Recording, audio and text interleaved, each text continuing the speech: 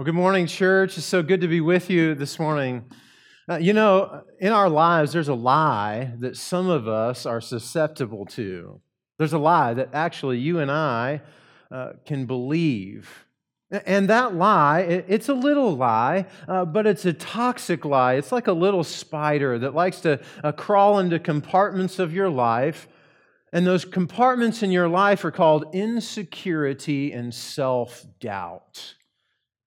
It likes this little lie to crawl in there, and the result of when it makes its little nest in your life, in those areas called insecurity and self-doubt, it begins to result in you saying, I can't. It begins to result in you saying, I shouldn't. It begins to result in you saying, I won't. The little lie is just 2 words long. It's a lie, actually, that I have believed at times. And the lie is someone else. The lie is someone else. I can't. I shouldn't. I won't. God could never, because He just should use someone else. I'm just too ordinary. Sometimes I wonder if we stop short of being amazing for God because we have bought the lie that says God just needs to use someone else. And the dialogue for you and I, when we buy this lie of someone else, the lie of we couldn't possibly be amazing because we're simply too ordinary, we're simply too plain, we're simply too average, God should use someone else, the dialogue that often follows is something along the lines of, I'm just not smart enough. God, why don't you use someone else? God, I've just done too many bad things in my life. Why don't you use someone else? God, I'm too ordinary. I'm too average for you to do amazing things in me, through me. I'm incapable of being amazing for you. You just choose someone else. And if we're not careful, church, isn't it true that we can begin to believe that as a church? Isn't it true that it's so easy to fall into the trap of thinking it should be some other church in some other place with some other people? I mean, because after all, we can begin to think, our church is too small to be amazing for God. It's too easy for us to fall into the trap of thinking we're just average, ordinary people in an average, ordinary town. Surely God will use someone else. Is it possible even for a little church like Whiting Christian Church to be amazing for God? And some of us have already answered that question because we bought into the lie that really what God needs to do is choose someone else. But what if you could be amazed again, church? What if you could be amazed again? What if you began to believe that God could do amazing things again? What if you began to open up your life to believe that ordinary people could be amazing for God? This morning, I just simply want to ask this giant question. How is it in the midst of our ordinariness, in the midst of us trying to fight off a lie that says someone else, in the midst of all of that, how is it that you and I, as ordinary, everyday people, can be used by God to be amazing for Him? How is it that Whiting Christian Church, a church in a small town in Iowa, how is it that we will be amazing for God? How is it that a church that's filled with everyday, ordinary people and a preacher that tells bad jokes and doctors and nurses and secretaries and engineers and contractors and earth movers and teachers? How is it that average, ordinary people come to be amazing for God? That's the question that I want to answer this morning. And really, there's two characters in the Bible, two ordinary characters, two average characters that begin to answer that question for us. The two characters that demonstrate for us this morning how it is that we can be amazing for God. Now, I want to warn you, some of you are going to hear their names here in a minute. And some of you are going to be tempted to think that they didn't struggle with the same lie that you and I sometimes struggle with, which is someone else, but they did. And some of you are going to think, no, those are heroes. They weren't average, they weren't plain, they weren't ordinary, but in fact they were. And we're going to see these two ordinary, everyday people. And they're going to demonstrate for us how it is that you and I can be amazing for God. Now, so that we can do that and so that they can demonstrate that for us, so that God can show us how to be amazing for Him, so that all of that can come together, I'm going to tell you what these two characters do. I'm going to tell you what they did. I'm going to tell you why people saw them as amazing.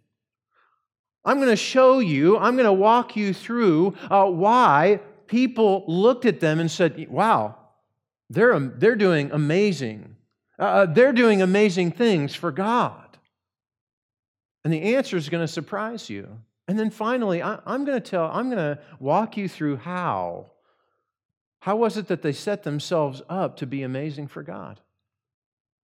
How is it? What allowed them to be amazing for God?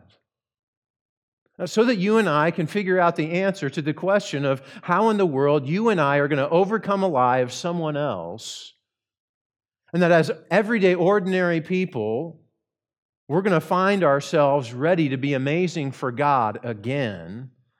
I want you to turn with me to the book of Acts. Turn with me, would you please, to Acts chapter 3. Acts chapter 3. If you're looking online, there's a little button to your left. That's my right. So my right is your left.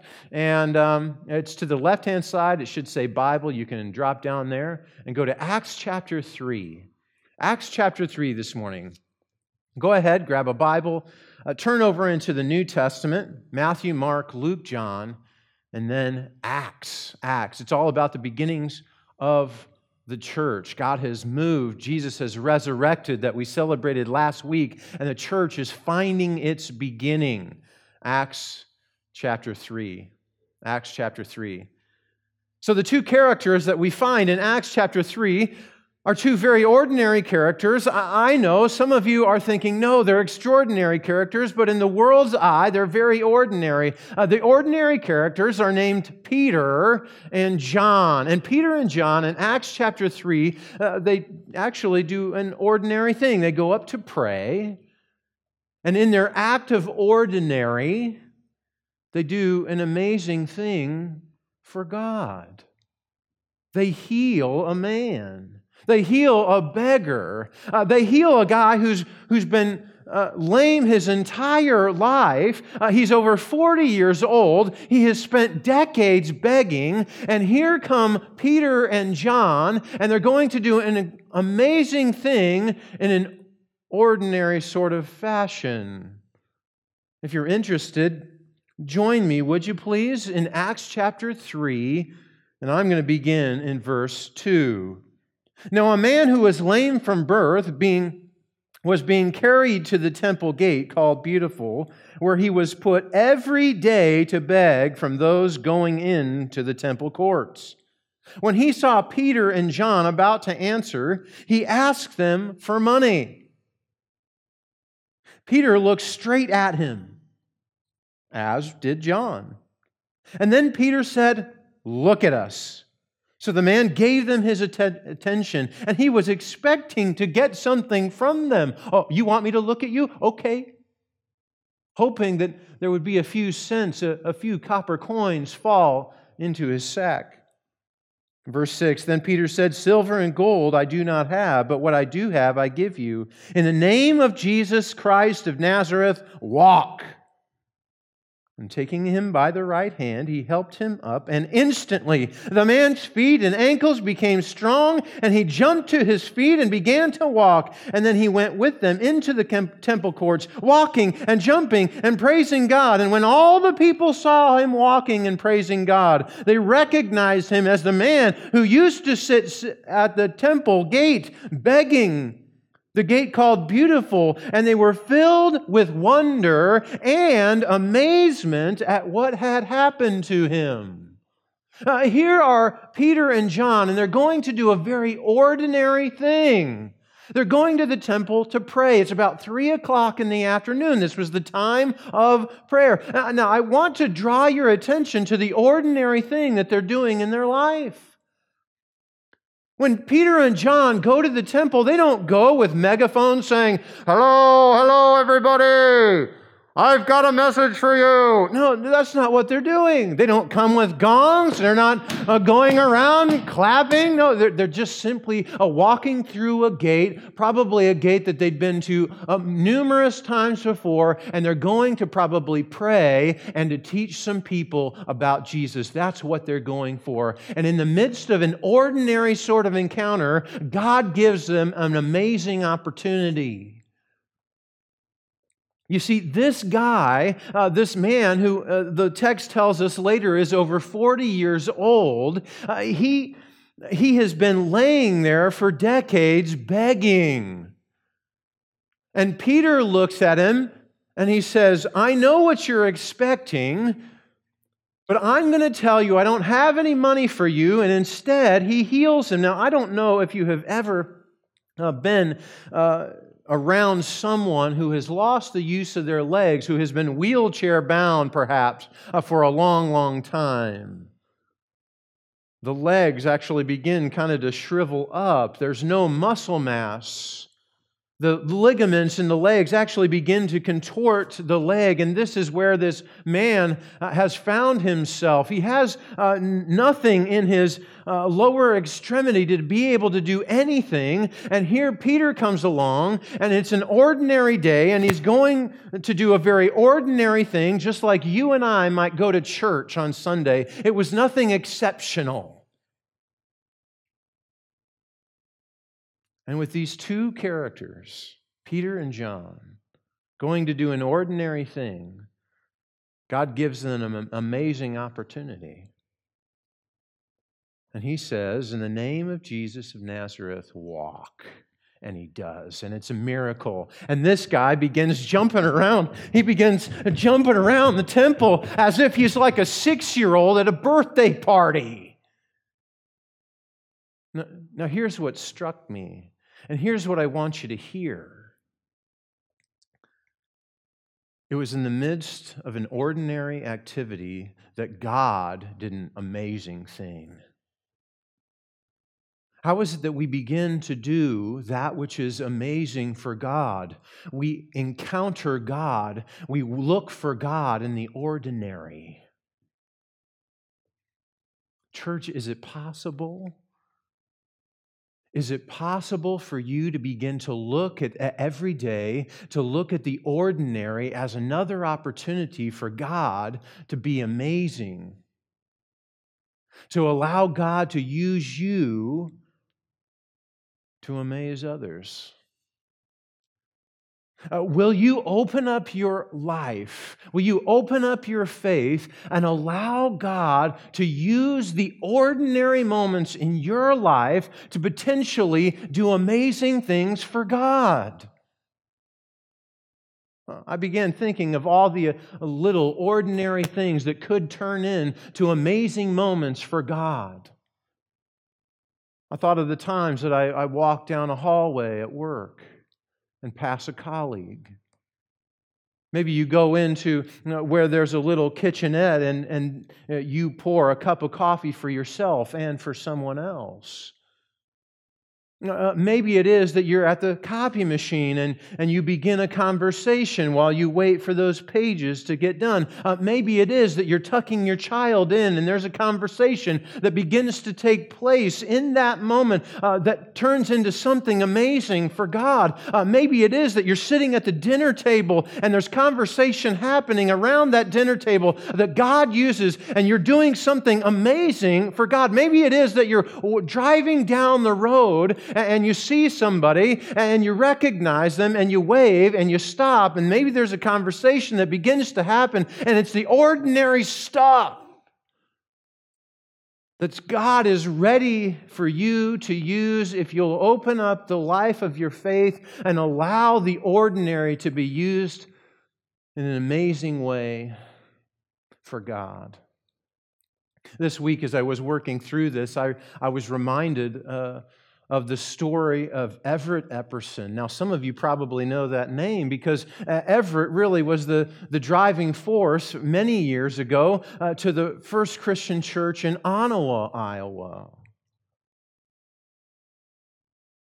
I bring his name up because his story of conversion to where he came to know Jesus is amazing.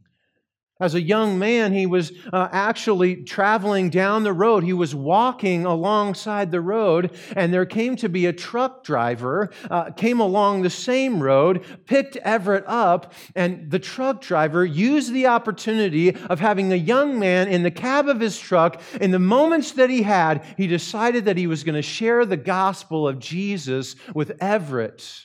And you might say that that ordinary guy in that ordinary truck along an ordinary road and an ordinary position in life was able to do amazing things for God because he recognized the power of God and the power of the gospel. And you could say that he was instrumental in healing not only Everett's life, but all the lives that Everett's life would touch.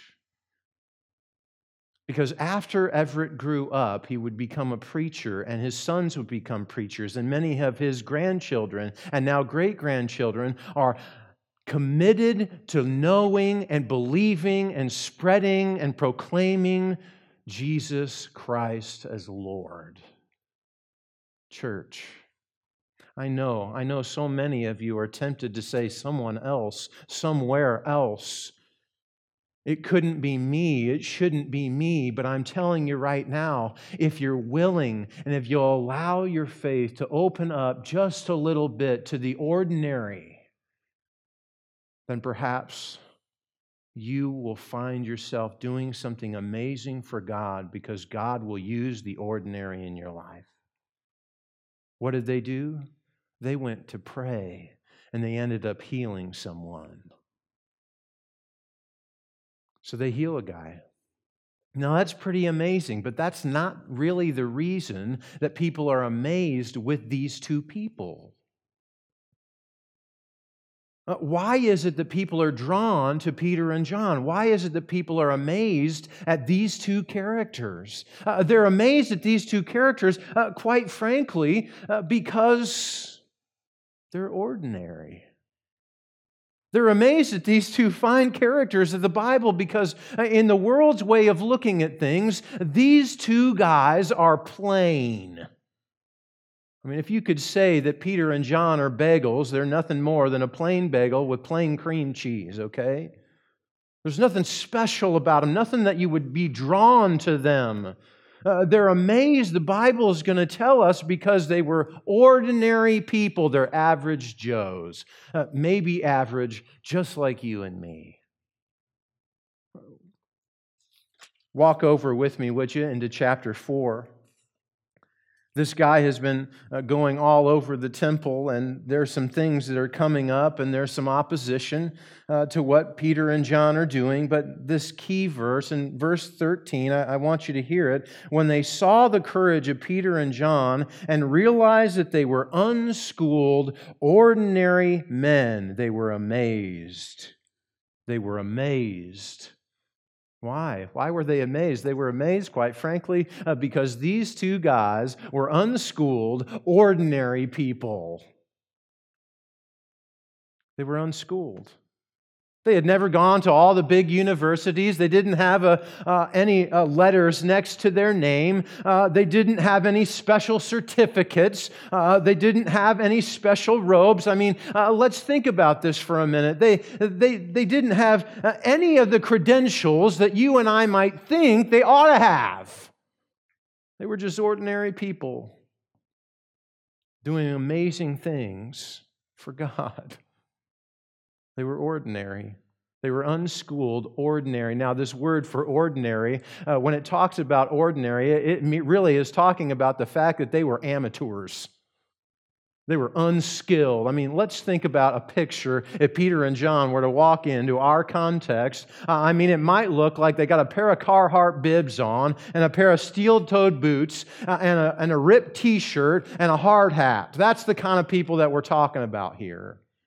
I don't know, maybe Peter looks that way, and John's got a pair of Wranglers on with a pair of no-name tennis shoes that he got down at Walmart, with a T-shirt on with a big smiley face on it. These are plain, average, ordinary people. But they're doing amazing things for God. And so, church, I just wonder, I wonder if you would be amazed again. I wonder if you would begin to say to yourself, you know what? I can be used by God to do amazing things for Him. I know all of us in this room, I know all of us watching, we're thinking that we identify with average and ordinary. For all of us, we're thinking, no, there's other people that are much better than I. But can I tell you that God was taking ordinary people and doing amazing things? This week, I was reminded of a little reading that I had read before. It's by a guy by the name of Bob Goff, in a book he titled Love Does. And he wrote this: I reflect on God, who didn't choose someone else to express His created presence to the world, who didn't tap the rock star or the popular kid to get things done. He chose you and me. We are the means, the method, the object, and the delivery vehicles. God can use anyone for sure. If you happen to shred on the Fender a guitar or won a best personality, you're not disqualified. It just doesn't make you more qualified. You see, God usually chooses ordinary people like us to get things done. Now, I don't know where you're at this morning, but I hope that it's a great encouragement to you to begin to think, why was it that people were amazed at Peter and John? It wasn't because they went, oh my gosh, it's Peter and John. No, they weren't doing that. They were saying, these guys are plain ordinary people, and yet they show tremendous courage, and they're being used in powerful ways. God was doing amazing things. They were doing amazing things for God, and so can you. You're not kept from that just simply because you might put yourself in a category that says, I am everyday, average, ordinary Joe. If you find yourself there, let's join the club. But let's join Peter and John. And let's go do amazing things for God, even though people would call us ordinary. Now, they do this amazing miracle. This lame man begins to leap like a deer through the temple. I've told you why people were drawn to them, but I want to answer that key question, how? How is it that they placed themselves, how is it that they began to come around the idea that God could use them in amazing ways? How is it that they began to gather around their life a confidence that says that they could be used to do amazing things for God? And the answer, church, is really as ordinary as you and me. It's as everyday, it's as plain as we are here in Whiting Christian Church. The ordinary answer is that they hung out with Jesus. How is it that they organized around their life an opportunity for God to use them in amazing ways? How was it that they show us how ordinary people can be used to do amazing things for God? They worked with Jesus. Their connection with Jesus was strong enough that when other people encountered them, even as ordinary people looked at them and said, "You've been living with Jesus." Look at the last half of verse 13 in chapter 4.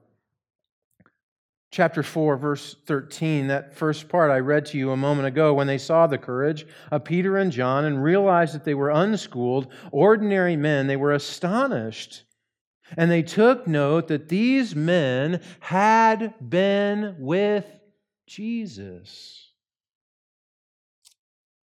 Now, I think there's a couple things that Peter and John do here that give us kind of an idea, an affiliation to our life, a key, if you will, a couple of keys to how do we know that we've been with Jesus? How is it that we know that you and I have been hanging out with Jesus?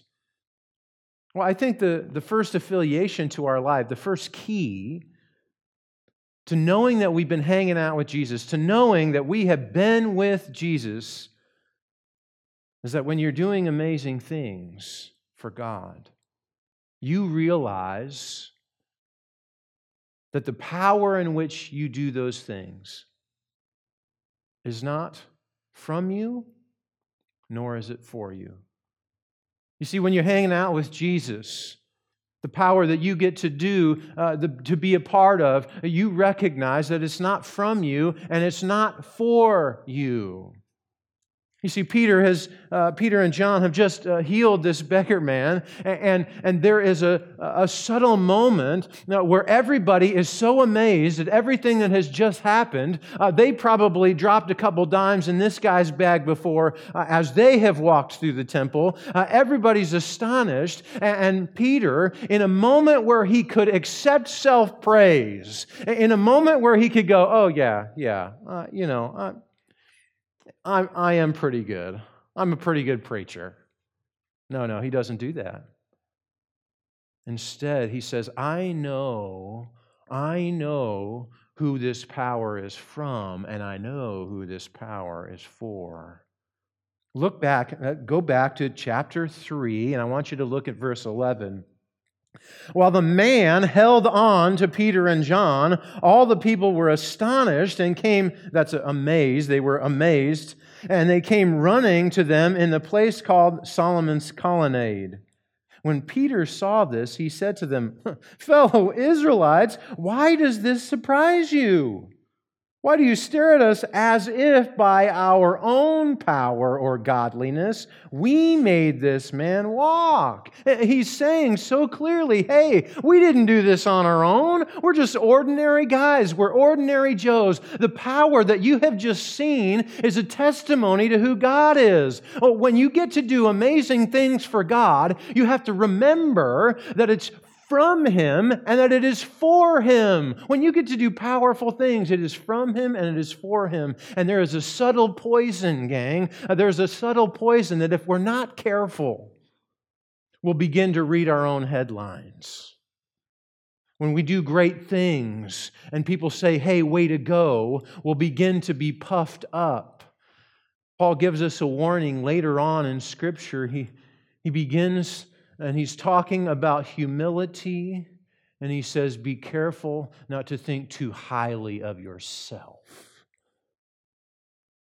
You see, Peter in this awesome opportunity, he doesn't take self-praise. Instead, he turns it around and he begins in verse 13 to preach the gospel to people. And he says, hey, I want to tell you where this came from. I know that you've seen this amazing thing. I know that you've seen ordinary people doing amazing things for God. And I want to tell you where that really comes from. It doesn't come from me. It comes from Jesus, the one that you crucified, the one one that you saw die on a cross. I want to tell you that He resurrected from the dead and He ascended and that we've seen Him and that it is by His power that you saw this guy come from lameness to jumping around the temple praising God. It's not from us, but it is for Him. And He says at the end of all that, now, I want you to repent. And you know what? They do. You have a whole bunch of people, in light of an opportunity that they had to grasp at power, they said, no, this isn't from me, and it's not for me. It is for Jesus, and now He wants you to repent. And can I tell you, church, that if you've been hanging out with Jesus, you're going to have opportunities with what God will give you in the ordinary things to do amazing things for God. And that when you do, if you recognize that it's from Him and it is for Him, you're going to have an opportunity to share the good news of Jesus with people. The first item, the first key, the first attribute of your life to hanging out with Jesus is that you recognize it's from Him and it is for Him.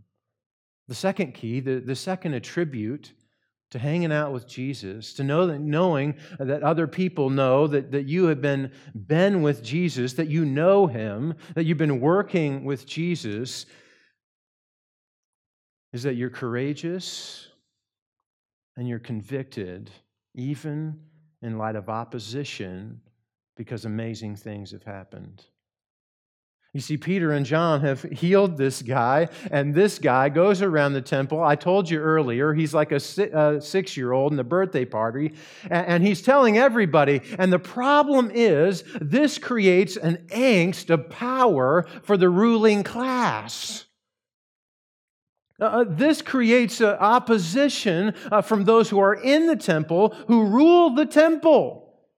Because the problem is that people are coming to believe in Jesus and they no longer have their power structure. They no longer have control. And here is this guy, this transforming power of God, spreading the message of Jesus all by himself. And so they don't know what to do with this guy. If you look in chapter 3 and chapter 4 on your own time, you'll recognize that throughout this whole story, these people don't know what to do with this guy. They keep going, well, what should we do? What should we do? And so what they do is they take Peter and John, they say, I know what we're going to do. You see, frightened people, scared people, people that don't like change, people that are afraid of things changing, even if wonderful things are happening, like people are being healed, or churches are being filled, or whatever the case might be, afraid people try and grasp at whatever power they have, and they try and use that power to intimidate other people. And that's exactly what happens. On one occasion, they take Peter and John and they throw them in jail overnight, hoping that they'll go away. Because what they desperately want is nobody to talk about Jesus anymore. Just go away. And so they go in and they're put in jail overnight and they come back and they ask Peter and John this question: by what power did you do this? By what power did you heal this guy? Now, I want you to know it's not one of those questions where they really want to know the information. They are baiting them with this question. They're hoping that the answer that they give is Jesus. Just say Jesus, because what they want to do is they want to pounce. In fact, they're ganging up on Peter and John. They have the next day an entire Sanhedrin come, and they're going to express all of their power, all of their authority over Peter and John. They're going to try and intimidate them into not speaking about this anymore. And they're baiting them to say Jesus, just so that they can pounce on them, just so that they can exercise their power, just so that they can try and throw them in jail again, or maybe have them flogged. And I love it. I love it. Peter doesn't miss a mark, and Luke tells us Luke tells us, the author of Acts, he says that filled with the Holy Spirit, you know what Peter does? He takes that opportunity to add conviction without compromise, and he comes back and he says, you know what? It's about Jesus. And there is no other name under heaven by which you can be saved than His. I mean, talk about preaching with a noose around your neck. I mean, Peter, right here, is so intimidated, they might as well have a gun pointed to his head. They might as well have had a knife around his throat. And Peter simply says, it's Jesus. You know you've been hanging out with Jesus when you're no longer afraid of whatever the world's going to bring. You're not afraid of any power structure, but you're looking for every opportunity to do amazing things for God. And those amazing things for God often come when you're sharing courageously and with great conviction the fact that God can do amazing things through you. How is it that ordinary, everyday people, how is it that an everyday, ordinary church in western Iowa can come to do amazing things for God? You can do amazing things for God when people know you've been hanging out with them. You can do amazing things for God when people recognize that you work alongside Jesus. Church, they might know that we're ordinary, but you know what? Your colleagues and your neighbors and your friends and those people that you live with and work around, they might know that you're ordinary, but never again will you buy the lie that someone else should do it and that somewhere else should do it. No, no, no. Because they're going to know. Our community is going to know. Your neighbors are going to know. Your workers are going to know. Your colleagues are going to know that you have been with Jesus. And because you've been with Jesus, you can do amazing things for God. Let me pray with you. Gracious God, I love you, and I pray for all those within the sound of my voice. I pray, Lord, that you will fill them with a sense of your love and your conviction that you have purposed them for something. I pray, Lord, that never again would they believe a lie that says that someone else needs to do it, that somewhere else needs to do it. But, Lord, that given the opportunity that you have given them, I pray that you would empower them to know that they can do amazing things for you. And I pray, Lord, that we will be amazed again at what you do through ordinary people who find themselves with you. We love you, Lord God, and we seek to serve you in every way.